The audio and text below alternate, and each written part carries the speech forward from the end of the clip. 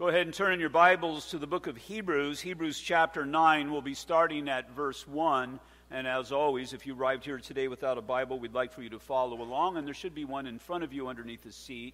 But if there isn't one there and you need a Bible, just raise your hands and the ushers will bring one to you. Does anybody else need a Bible? Is everybody good? Turn it to the book of Hebrews chapter 9, verse 1. And as you're turning there, I have two preliminary announcements to make. First, we've been praying, and I don't know if it was Friday night or Saturday morning, but Sal Flores, his mother, went to be with the Lord. And it was something that was expected, but he never really are able to, it's just our heart breaks. And so keep the Flores family up in prayer. I do not believe that they have any kind of arrangements that have been solidified as yet. Sal's shaking his head. So we'll be putting information out as it comes in. Also, now this is a different person. Do not get the two confused. Our sister Nora went to be with the Lord a week or so ago. We are having services for her. This is not Sal's mother, somebody else. We're having services for her this coming Saturday at 11 o'clock. So if you want to come and support, if you remember Nora, we could use some help, people serving. We're going to be serving some food afterwards for the family. You're more than welcome to come and to help out and to do that work of ministry as well. Go ahead and stand for the reading of God's Word. Once again, we're in the book of Hebrews, chapter 9. We'll be starting at verse 1. It says, "Then indeed, even the first covenant had ordinances of divine service and the earthly sanctuary. For a tabernacle was prepared, the first part in which was the lampstand, the table and the showbread, which is called the sanctuary.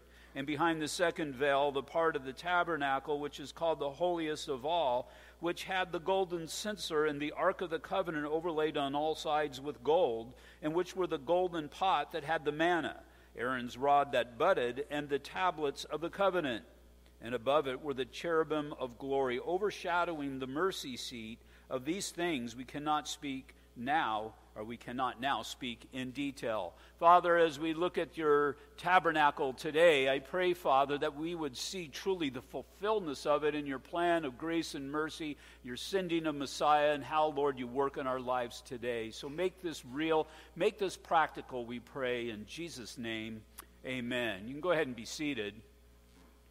Now, I'm going to take some time just in these 5 verses. We've done chapters the last couple of weeks, but for some of us, this will be a reminder. For some of us, this will be something new. But I've been speaking of the tabernacle kind of peppered throughout the book of Hebrew because it is a letter that is written to Jewish believers in Jerusalem. And as I've mentioned the tabernacle before, I don't know how much of my church really understands the tabernacle. And so what I'm going to be doing is a little bit of a topical twist here this morning. And we're going to be examining the tabernacle in detail. What is the tabernacle? Well, God, through a mighty hand, reached into the most powerful nation in the world, Egypt, and delivered his people. God's introducing himself to his people. They're going through the wilderness. God has a desire to dwell amongst his people. In order for that to happen, God commands Moses to build this tabernacle. This tabernacle was to be a picture of God's dwelling place in heaven. And so Moses gets all of the information, gets people filled with the Holy Spirit, craftsmen and artisans, and they put together this tabernacle. And so when that pillar of fire or cloud goes up and moves on, then they move on. When it stops, they assemble this tabernacle, and I'll show you some pictures and whatnot, but they assemble this tabernacle, and when it's all finished, then the glory of God inhabits it. And as the glory of God inhabits it, they camp around it. And then when it's time to move again, then the glory of God rises up from it, and they go and they disassemble the tabernacle, and then they move on.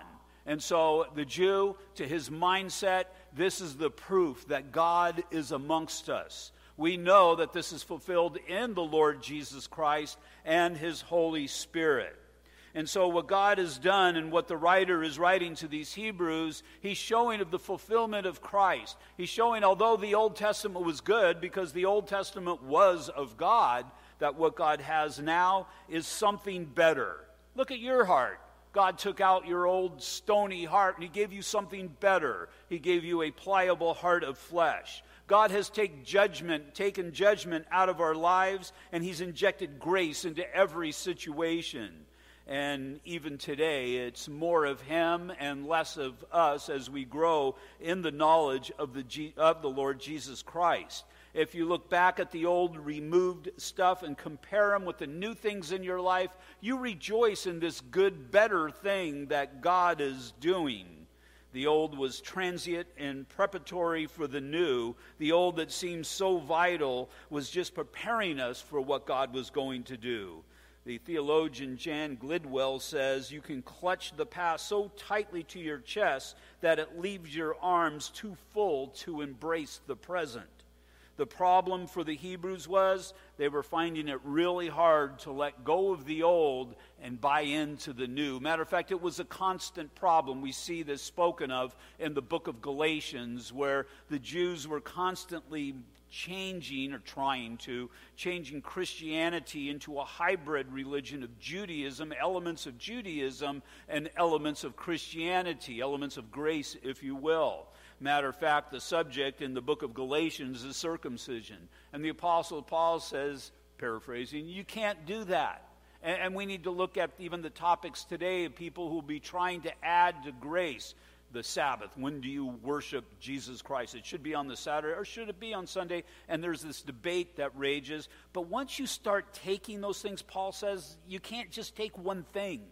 You can't just take your own little pet belief. You have to do everything. And in essence, what he's referring back, do you really want to go back? No man was justified ever in the keeping of the law. Through the keeping of the law is simply the knowledge that we are sinners. We were in a desperate situation until Christ came. But when Christ came, there was the revelation of grace. And it wasn't up to me to be a perfect person, because he in fact is a perfect person, being fully man and fully God.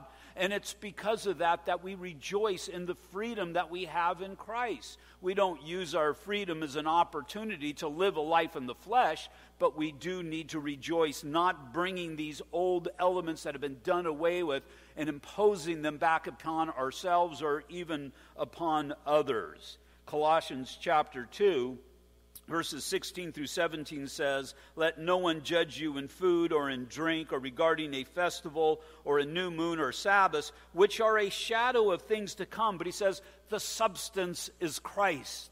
And the substance has come and remains with us. And so it's because Christ is the substance of all of those things, or the fulfillment of all of those things in the past, we rejoice in the reality of who Christ is and who Christ has created us, or maybe I should say recreated us to be. And so the writer of Hebrews is laying side by side the Old Testament, and especially in chapter 9, the Old Testament sanctuary/servant with the New Testament sanctuary/servant. His desire is to show that the old was just a prelude to that which is new and better. So again, verse 1, then indeed, even the first covenant had ordinances of divine service and the earthly sanctuary. Important to keep in mind, that which was first was definitely of God, and in its day it had to be done in God's way.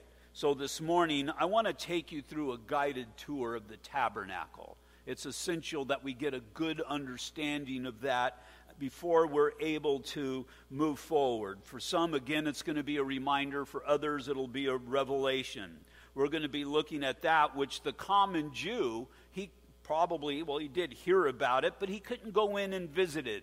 This is going to be brought to you by the atoning death of the Lord Jesus Christ. It's because of that we can boldly enter into the tabernacle. So the first thing, and we see some of these in today's verses, is to understand the materials that were there. These are the things that Moses was commanded to collect back in Exodus chapter 25. But there's meaning and purpose to all of these materials. Just again, we have to see in these things how they lead us to Jesus Christ. Christ was not a forethought, but Christ was what everything in the Old Testament was leading to. We look back and see that. The Jew was to look forward and see that. But in this day of the writer of Hebrews, he's once again wanting him to cross into the reality of the truth of these things. So when it comes to materials, you see gold, and you see a lot of gold. Gold represents that which is to be offered to a king. We know Jesus Christ is referred to as the King of Kings and the Lord of Lords. It was the purpose of the Apostle Matthew's gospel to display Jesus Christ as the promised king. Gold is symbolic of sovereignty and deity. Secondly, you would see silver. Silver represents purity. Christ was without sin. He is completely pure. In Psalm 12, verse 6, it says, "The words of the Lord are pure words, like silver tried in the furnace of earth, purified 7 times." And so again, silver, a picture of purity. And then bronze. Bronze, and we're not sure what their bronze exactly was. More than likely it's a combination of copper and brass, but it doesn't matter. It represents judgment. And then there were the materials used for the garments of the priests and their curtains. We see linen. Linen is a picture of coolness, of cleanliness, and of purity. We see when we're in heaven in that picture that we have in Revelation chapter 19 that we will be dressed in linen. And again, it speaks of the righteousness of Christ or the purity of Christ that has been placed upon the saints. Goat's hair. Goat's hair, it's that which the tabernacle was covered with. This was a fabric used for tents. It was known for its toughness and its water resiliency. And then there are certain, basically 3 colors that were very prevalent. See, if you could enter into the tabernacle, on the ceiling, what you would see. Now, the goat's hair would be on the outside, something very plain, but on the ceiling, what you would see, there was this linen that was stretched over, and there was this tapestry that was woven into the linen. And you would see the beauty of it. We use this term, well, if you're on the outside, you don't understand, but in order to see the beauty of the Lord, you've got to enter in. In our relationship with Jesus Christ, you didn't understand Christ, you didn't know Christ until you entered into a relationship with Christ. It's then that you saw the beauty. And 3 main colors are blue, purple, and scarlet. Blue is symbolic of the skies or the heavens, and it reminds us that our God is God of all creation and all of the universe. Purple is symbolic of royalty and majesty, once again, that our God is our King of Kings and our Lord of Lords. Scarlet, we know that. Scarlet would be symbolic of the blood of Jesus Christ that has cleansed man from all of his sins. And then badger skins. Badger skins, we don't know what a badger skin is exactly. I mean, we think of badgers as far as Michigan, no, it's Wolverines, I'm sorry. Wisconsin badgers, I think they are, those little rodent kind of animals, really mean. Back then, they could be a sea cow, it could be an animal that dwells in the rocks and whatnot. We don't know, but again, badger skins were very prevalent. Again, this was placed over the tabernacle to protect the linen and the interior. Everything was made out of acacia wood, and I've always seen that as a brilliant picture of Jesus Christ. Because again, if this is the fulfillment of the Christ, what is it that upholds everything? Well, it's Jesus Christ. When your house, what is it that holds up your house? Well, it's not the drywall, it's not the stucco on the outside. There's a strong structure on the inside. Matter of fact, I was sitting at my desk last week. I think it was like Tuesday or something like that. Maybe it was Monday, and there was an earthquake. I think it was centered in Big Bear. But we had a good structure. The place didn't fall down. I haven't heard of any of your houses falling down. You must have had a good structure. Well, the structure for everything, you wouldn't necessarily see this, but it was there. It's acacia wood. Acacia wood is found in abundance in the desert. Now, it is to be the basis, basically, of everything that has been built. It is symbolic of the body of Christ. And I'm talking about the physical, not the church, but the physical body of Christ. Now, acacia wood, it's a tree that grows out of dry ground. It grows in the wilderness area because, again, the Jews are wandering through the wilderness. It's a thorny tree. We know that Jesus Christ, when he died upon the cross, had that crown of thorns. It's not a very pretty tree. It's described as gnarled. So you've got all of these things that would be working against it as far as if you're looking for beauty. But this is what God has commanded them because, again, it needs to fulfill the picture and it needs to fulfill prophecy.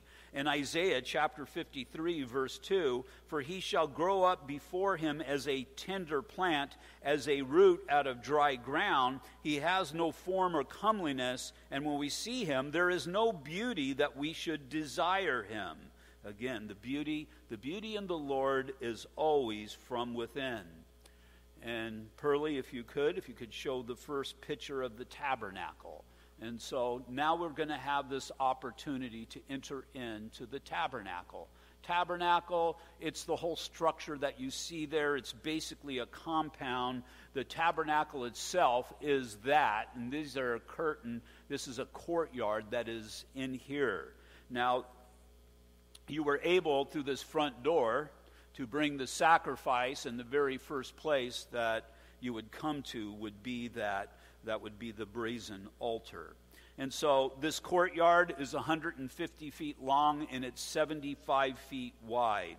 Now, if we were able to go and to enter into that courtyard, you would realize the same thing that the common Jew would realize: I'm coming into the presence of God.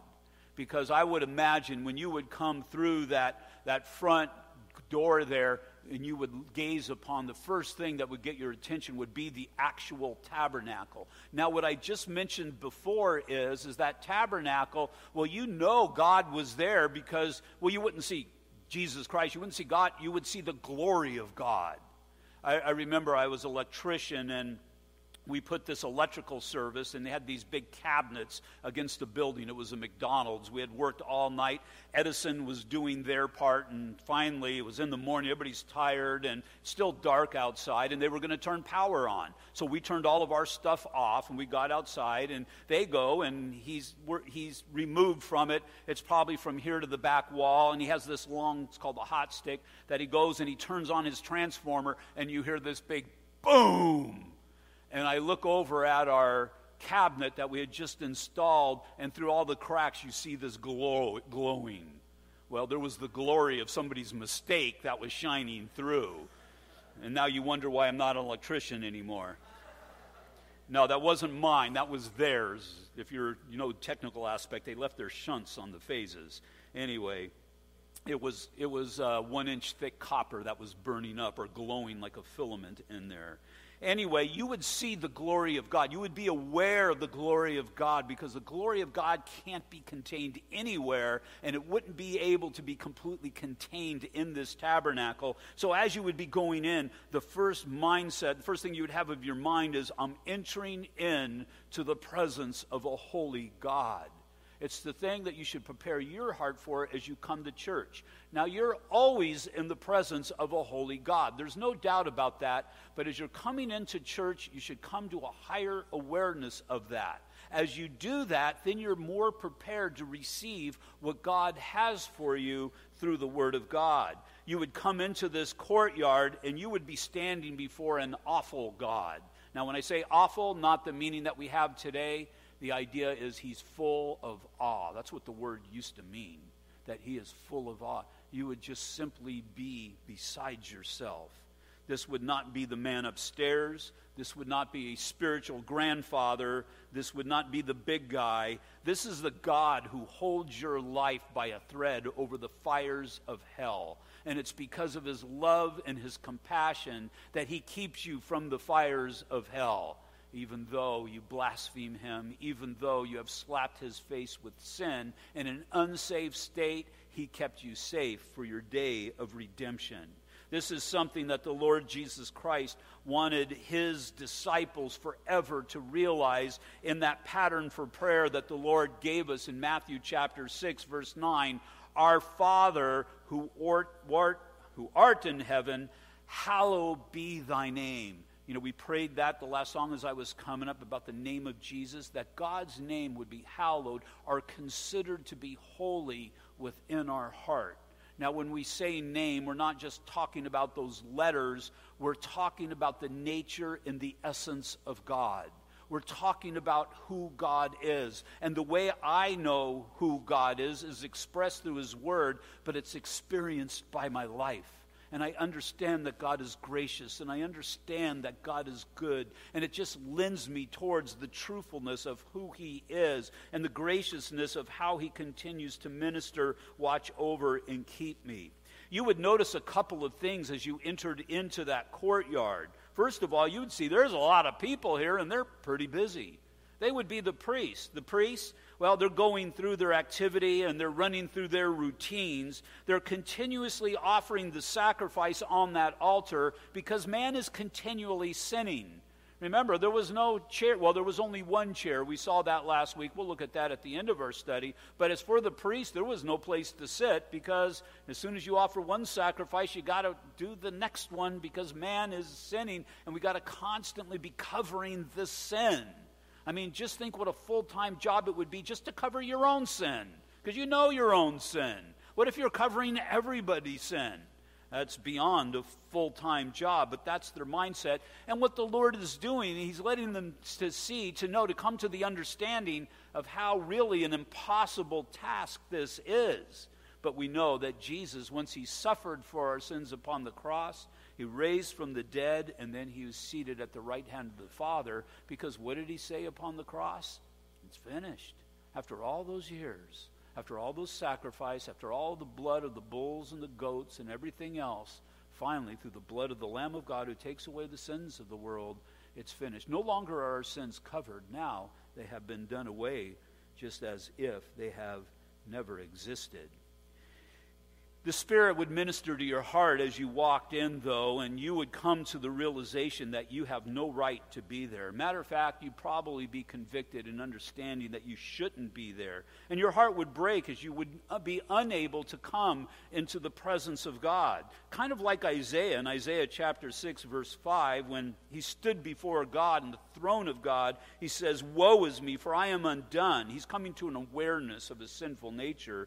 "Because I am a man of unclean lips, and I dwell in the midst of a people of unclean lips." What he's doing, Isaiah previously has kind of exalted himself over everybody else, but now he comes to the realization before God, we're all sinners, we're all unholy. "And I dwell in the midst of a people of unclean lips, for my eyes have seen the King, the Lord of hosts."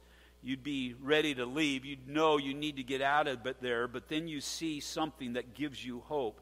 You understand that there is a way that your presence would be tolerated in the presence of God. If you could, we'll go to the next slide. This would be the brazen altar. The brazen altar. The altar is the place where sin is dealt with. It was God's barbecue here, if you will. But again, this would be the first place that, regardless of who you are, let's just say you're a priest or even the high priest that is going to end up having the privilege of going into the Holy of Holies, the first place that you come to is the place that sin needs to be dealt with.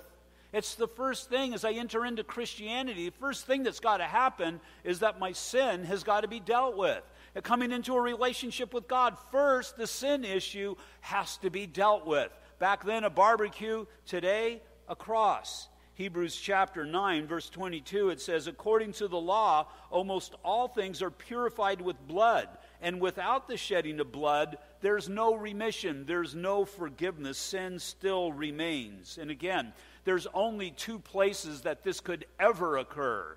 One was at this brazen altar. The other was at the wooden cross of the Lord Jesus Christ. Because keep in mind, the altar is the place where the sacrifice is offered up to God. The cross was the place where the Lamb of God who takes away the sins of the world, if you will, was killed and offered for all of our sins. And so you would place your hands upon the animal, and there was that symbolic transfer of sin, and then the animal was killed for our sins, and that would cover sins. But then with Jesus Christ, what did he do? Remember when he says, my God, why have you forsaken me?" It was at that point when he was taking the sins of the world upon him. Because we know the wages of sin are death. Because he has taken sin upon him, he was destined to die. Now we know it's God's plan, but the picture there is that Christ had to die at that point. But at that point of death, he's just died as everybody else died. What's the big deal? But then we would know that he overcame death at his resurrection. And because he overcame death, we would know and understand that he overcame sin. We've never seen anybody, apart from some examples in the scriptures, that have come back from the dead. Nobody can bring themselves back from the dead. God has brought a few people back for his purposes, but no man could cause themselves or woman to be brought back from the death. Christ is the only one that was able to do that. So we have the altar and its fulfillment, the cross. And really the altar, either way, is the place where the innocent die for the guilty. You would have that little innocent white lamb that never did anything to anybody. You would look at it and you would see the cuteness of it and all of that, but then it would be brutally killed because you're a sinner. It's the innocent dying for the guilty. And it's the same thing with Christ upon the cross. 2 Corinthians chapter 5, verse 21, for he made him who knew no sin to be sin for us, that we might become the righteousness of God in him. Because he died for me one day, because he took my sin upon him, one day he's going to put his righteousness upon me. And so you come to the realization that because of the cross, because of the altar, God will hear your prayers. He will allow your presence. But then you notice something else.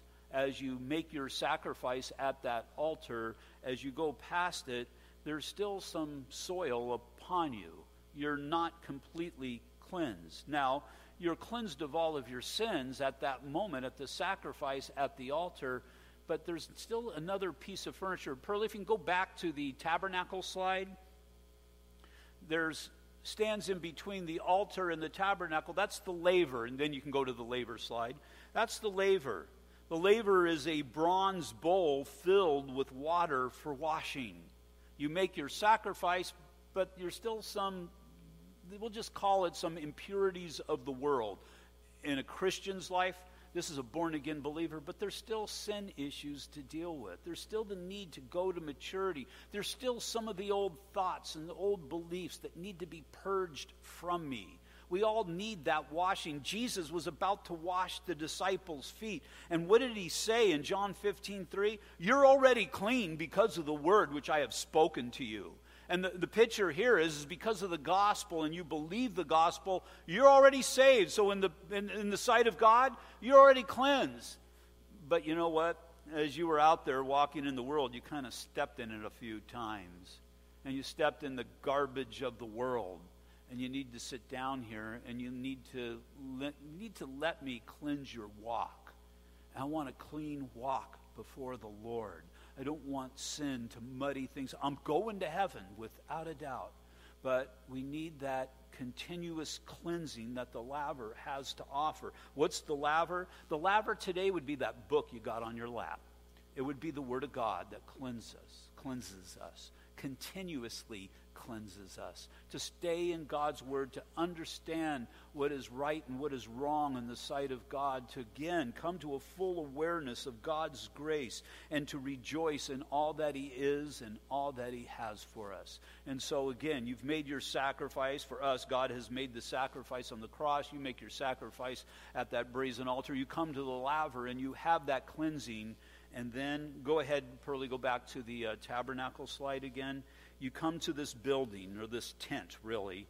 It's 45 feet by 15 feet.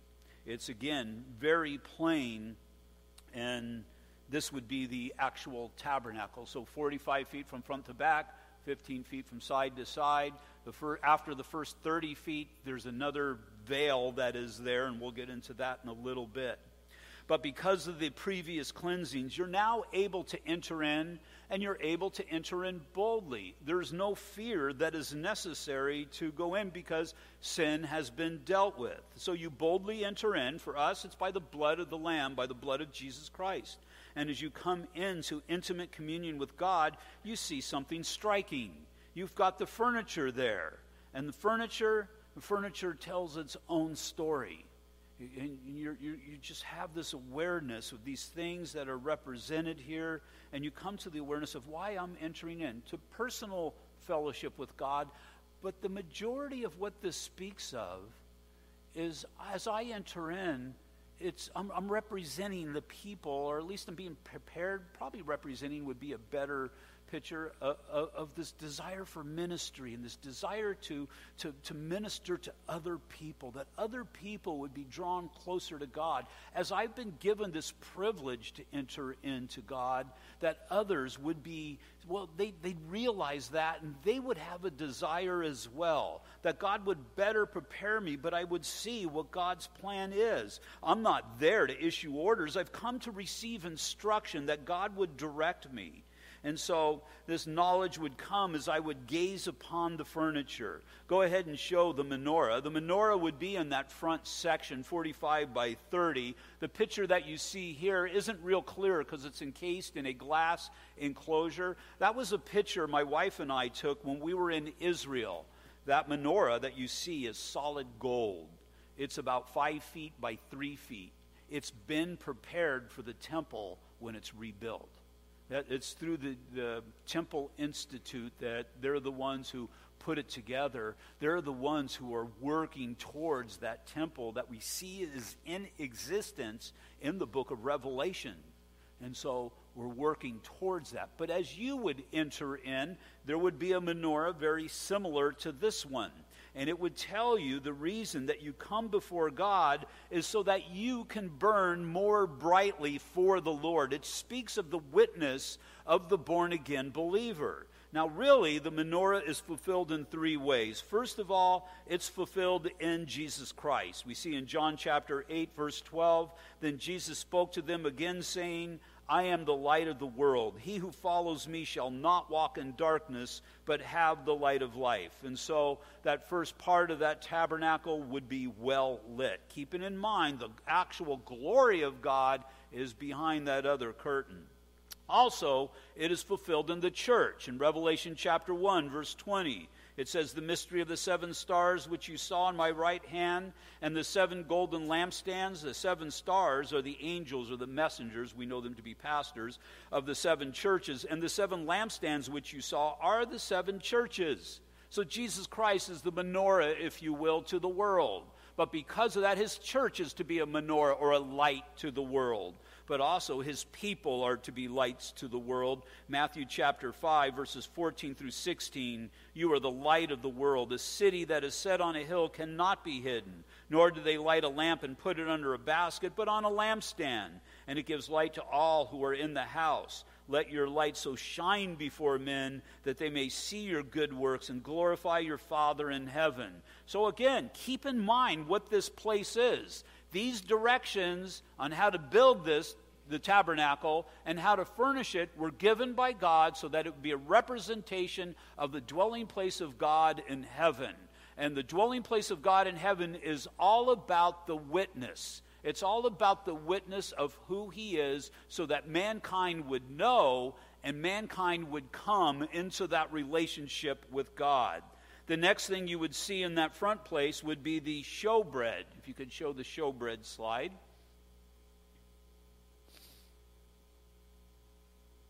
The table of showbread.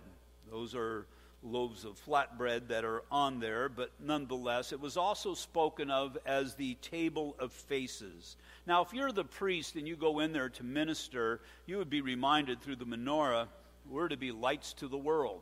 You would look at the showbread. Now, there were 12 loaves or 12 flats of bread that were there, and that represented God's people.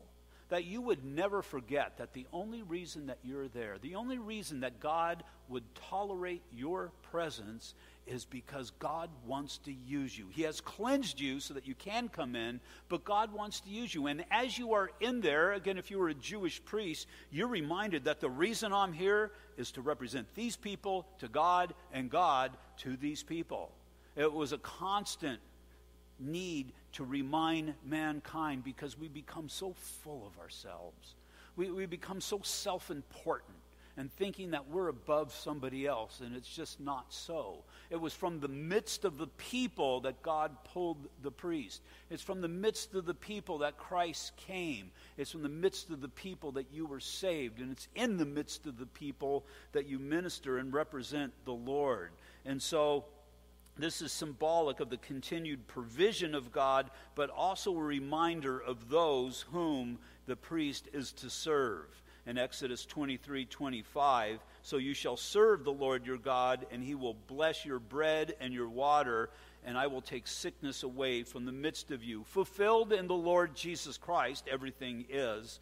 John 6:32-35, then Jesus said to them, most surely I say to you, Moses did not give you the bread from heaven, but my Father gives you the true bread from heaven. For the bread of God is he who comes down from heaven and gives life to the world. Then they said to him, Lord, give us this bread always. And Jesus said to them, I am the bread of life.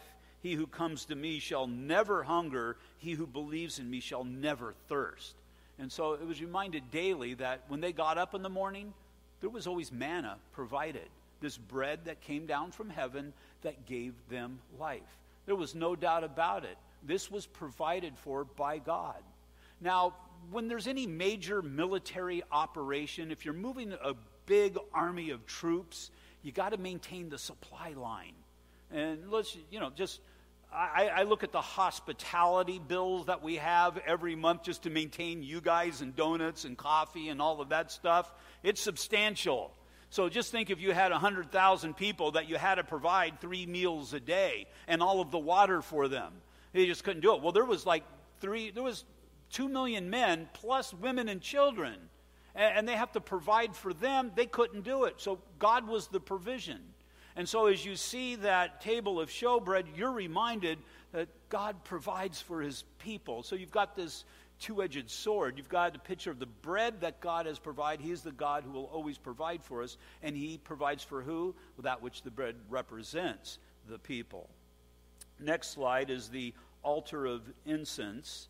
The altar of incense was 1 foot by 1 foot by 3 foot high.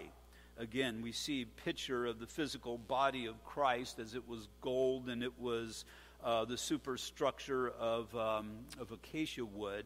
But really what this altar of incense, the incense that they would burn was to be a unique formula that is given in the book of Exodus. In the instructions, God told them, don't copy this formula anywhere. It was a sin to copy that formula and to burn it somewhere else. This was to be unique to the tabernacle.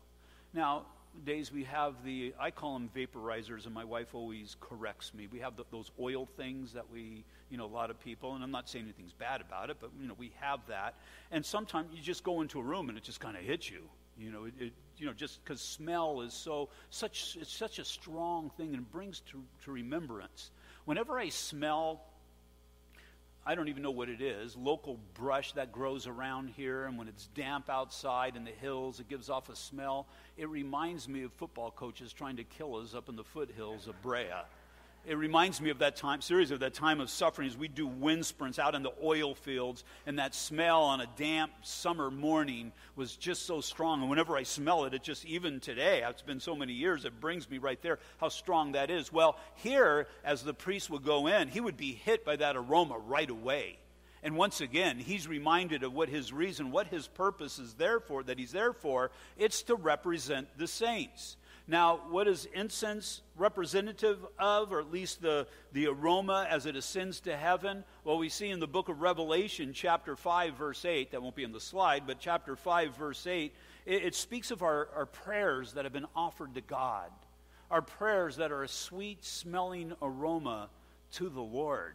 And so as I go in, I'd be reminded as I saw that altar that I'm there representing people, that right now there's people praying for me, especially if you were the high priest that was able to go into the Holy of Holies. I'm representing a nation. There's a nation praying for me on this high, holy day as I go in to minister to them all. I'm reminded as a born-again believer that these prayers, as they are offered up, they're going right into the presence of God through the sacrificial death of the Lord Jesus Christ.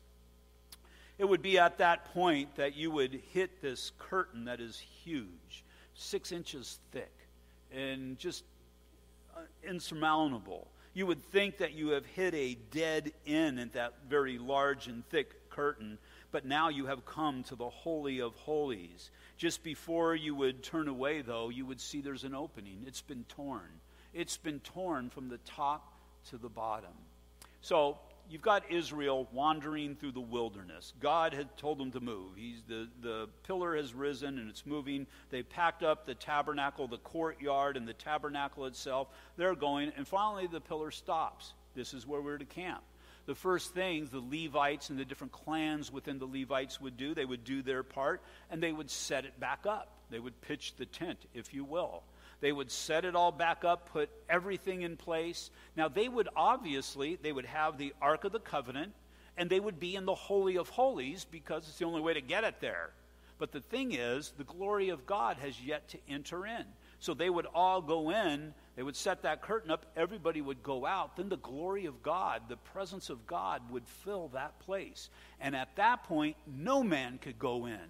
Nobody could go in only under the penalty of death, except for once a year that a priest the high priest would go in, and really you see this fulfilled, I guess, in a better way in the temple, but nonetheless, he would go in and he would take some of the blood of the sacrifice and he would cleanse everything that is in there.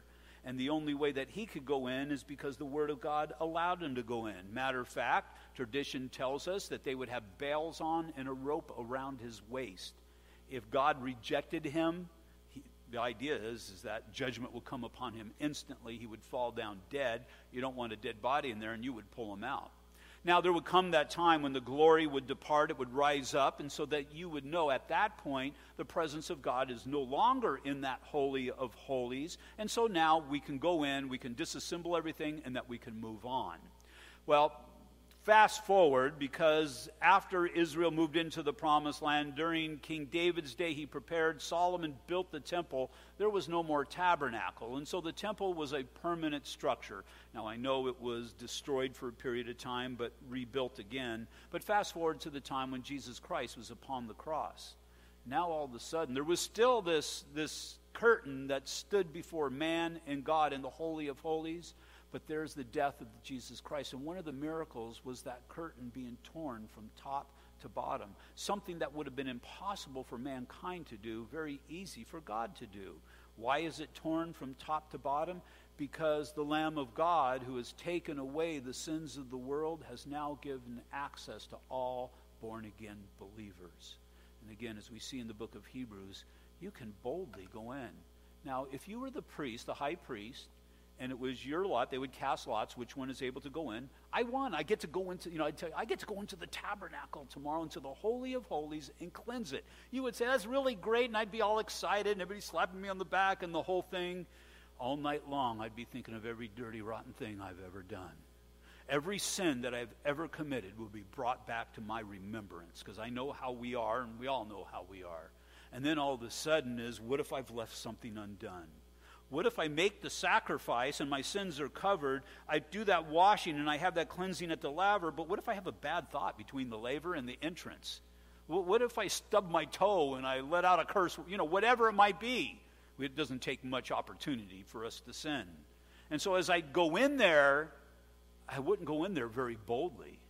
I'd go into the presence of the king begging for my life.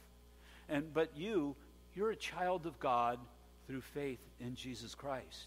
You can go in and you have absolutely no worry because you're covered by the blood of the Lamb of God. My grandchildren can come into my house, not a problem. If somebody came walking into my house that I didn't know, there would be a problem. One day I'm sitting here in my office. I don't even know why I should say this, but anyway, I'm sitting here in my office and I hear somebody in the resource room and there's nobody else here. And I go up there, and somebody had left the front door open, and a salesman came in. And he walked all the way down the hallway into the resource room. He's selling copiers. He turned on the copier, and he's making copies. And it's like, excuse me, who are you? And he told me, and I told him, well, you need to leave. I was just really upset. And he's probably blessed that I didn't have a gun. I would have shot him. Not really, but I would have liked to. But now we have that confidence that we're able to enter into that Holy of Holies. Again, that veil has been torn from top to bottom. And you can say, that's only for the priest. I'm not a priest, but you are. In 1 Peter chapter 2, verses 9 through 10, you're a chosen generation. This is a generation that has come about when Christ was revealed. A royal priesthood, a holy nation, his own special people, that you may proclaim the praise of him who called you out of darkness into his marvelous light. See, the idea is you've come out of darkness, you can come into his marvelous light. And that speaks of the glory that is contained in that Holy of Holies in the tabernacle. He's called you out of darkness into his marvelous light, who once were not a people, but are now the people of God, who have obtained mercy, who have not obtained mercy, but have now obtained mercy. You are now the people of God. When I use my grandchildren, they're people of Mike and Terry. They're good. But if you're not a people of Mike and Terry, then you're not going to be so good when it comes to just walking into a place. We're people of God. You can boldly enter in because we've been accepted. And then this last piece of furniture, if you show the Ark of the Covenant, is just that. This is the Ark of the Covenant. To the Jew, this is really what is symbolic of the dwelling of God in their midst. Above the wings of those angels in this area here, I assume that's where the glory would be. As that priest, as he would go in there, he probably told others that's where he was. In their mindset, that was the throne of God. That's where God sat. And so you can imagine how holy that is. That's why there's always this mindset of where is the Ark of the Covenant of God. In Hebrews chapter 9, verses 4 and 5, or scriptures for today, it says, which had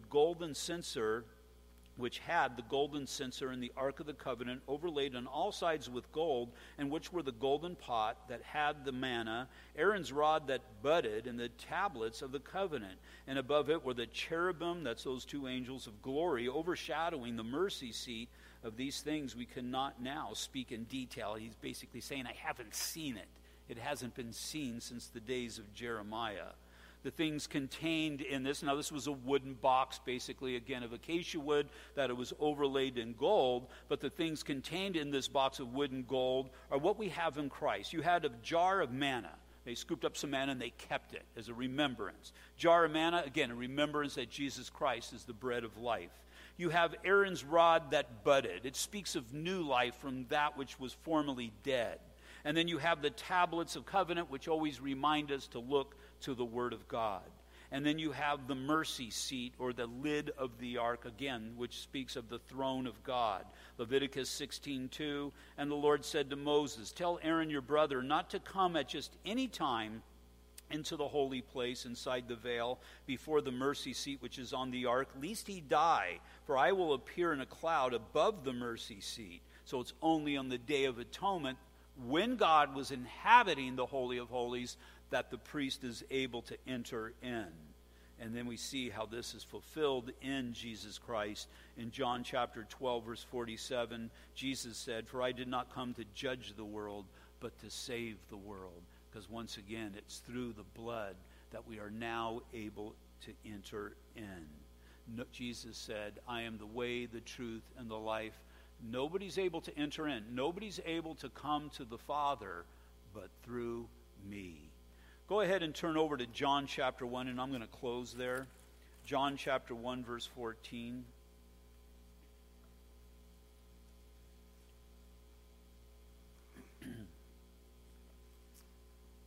When John, wanting to speak of the reality of Jesus Christ, now we saw Matthew's purpose, Jesus Christ is King. John's purpose for writing his gospel is to display Jesus Christ as God, and he's going to show how Christ is the fulfillment of the Old Testament, and especially that which we've just been talking about.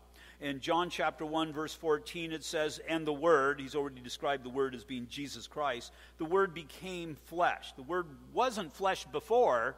Jesus Christ was dwelling in the heavens, but he became flesh, and he dwelt amongst us, and we beheld his glory, the glory of the only begotten of the Father, full of grace and full of truth. Now, it says, and the Word became flesh. When you see the word dwelt here, that word can also be translated tabernacled. And that's the idea of what John is speaking of. He's got that in the back of his mind. He's writing to Jewish believers as well. The Word became flesh. There was a point in time when the Word became flesh, and he tabernacled amongst us. What John is wanting us to do is exactly what we did here this morning. He's wanting us to go back and to see what God has given us, these rich pictures of the Lord Jesus Christ. Because again, it's what the writer of Hebrews is dealing with the reader of Hebrews. Those Jews that are trying to justify maybe, that which was of the old, which was so ingrained into them. But now here's this new that, well, to make that leap of faith is a hard thing to do. Now, if you're a born-again believer here today and you were religious before, there was a lot of those old religious ideas and doctrines and liturgies and all of that stuff that you had to leave behind. And some of that stuff was hard to leave behind because it was so ingrained into you. That's the hardship we face when ministering to somebody who's locked into a religion but not a relationship with Christ. That was hard for me. I was a lifelong Catholic, at least up to that point. And just to put all of that stuff behind me and to move forward, there needed to be some understanding and some convincing. And so that's what's going on with the writer of Hebrews, but also in the Gospel of John as well. And so what John is showing, what the writer of Hebrews is showing, all of those things of the Old Testament, they all pointed to Christ. And understand this, something better is here. Something better. Those who come into a relationship with the Lord, not by doing, but simply by believing. Father, we just thank you that you have revealed these things to us today. And I just pray, Father, that we would rejoice in the truthfulness of your word because, Lord, it's that scarlet thread that is woven throughout the Old Testament but is revealed in the New Testament. And because of that revelation, Lord, we just rejoice. And I pray, Father, that you will continue to strengthen our faith and show the reality of your truth. I pray, Father, that on this road to maturity, that today, I pray, Father, that today was a big jump. That, Lord, we would continue to be students of your word, continually studying, understanding, digesting, processing these things, and allowing these things to become part of who you are creating us to be. And so, Father, again, we just thank you for this morning. We just pray, Lord, that you would bless us. I pray for Nora's family, Lord, especially this week as we celebrate her life, that Lord, you would minister to them and meet them where they're at in the midst of their mourning. And I pray the same for the Flores family as well. And just pray that you would bless them. And Father, I pray for witness to those who are unbelievers. And God, that you would use all these things together for your good. But right now, we just thank you that you have given us this day. We just pray, Father, that we would be a people who would rejoice and be glad in it, we pray. In Jesus' name, amen.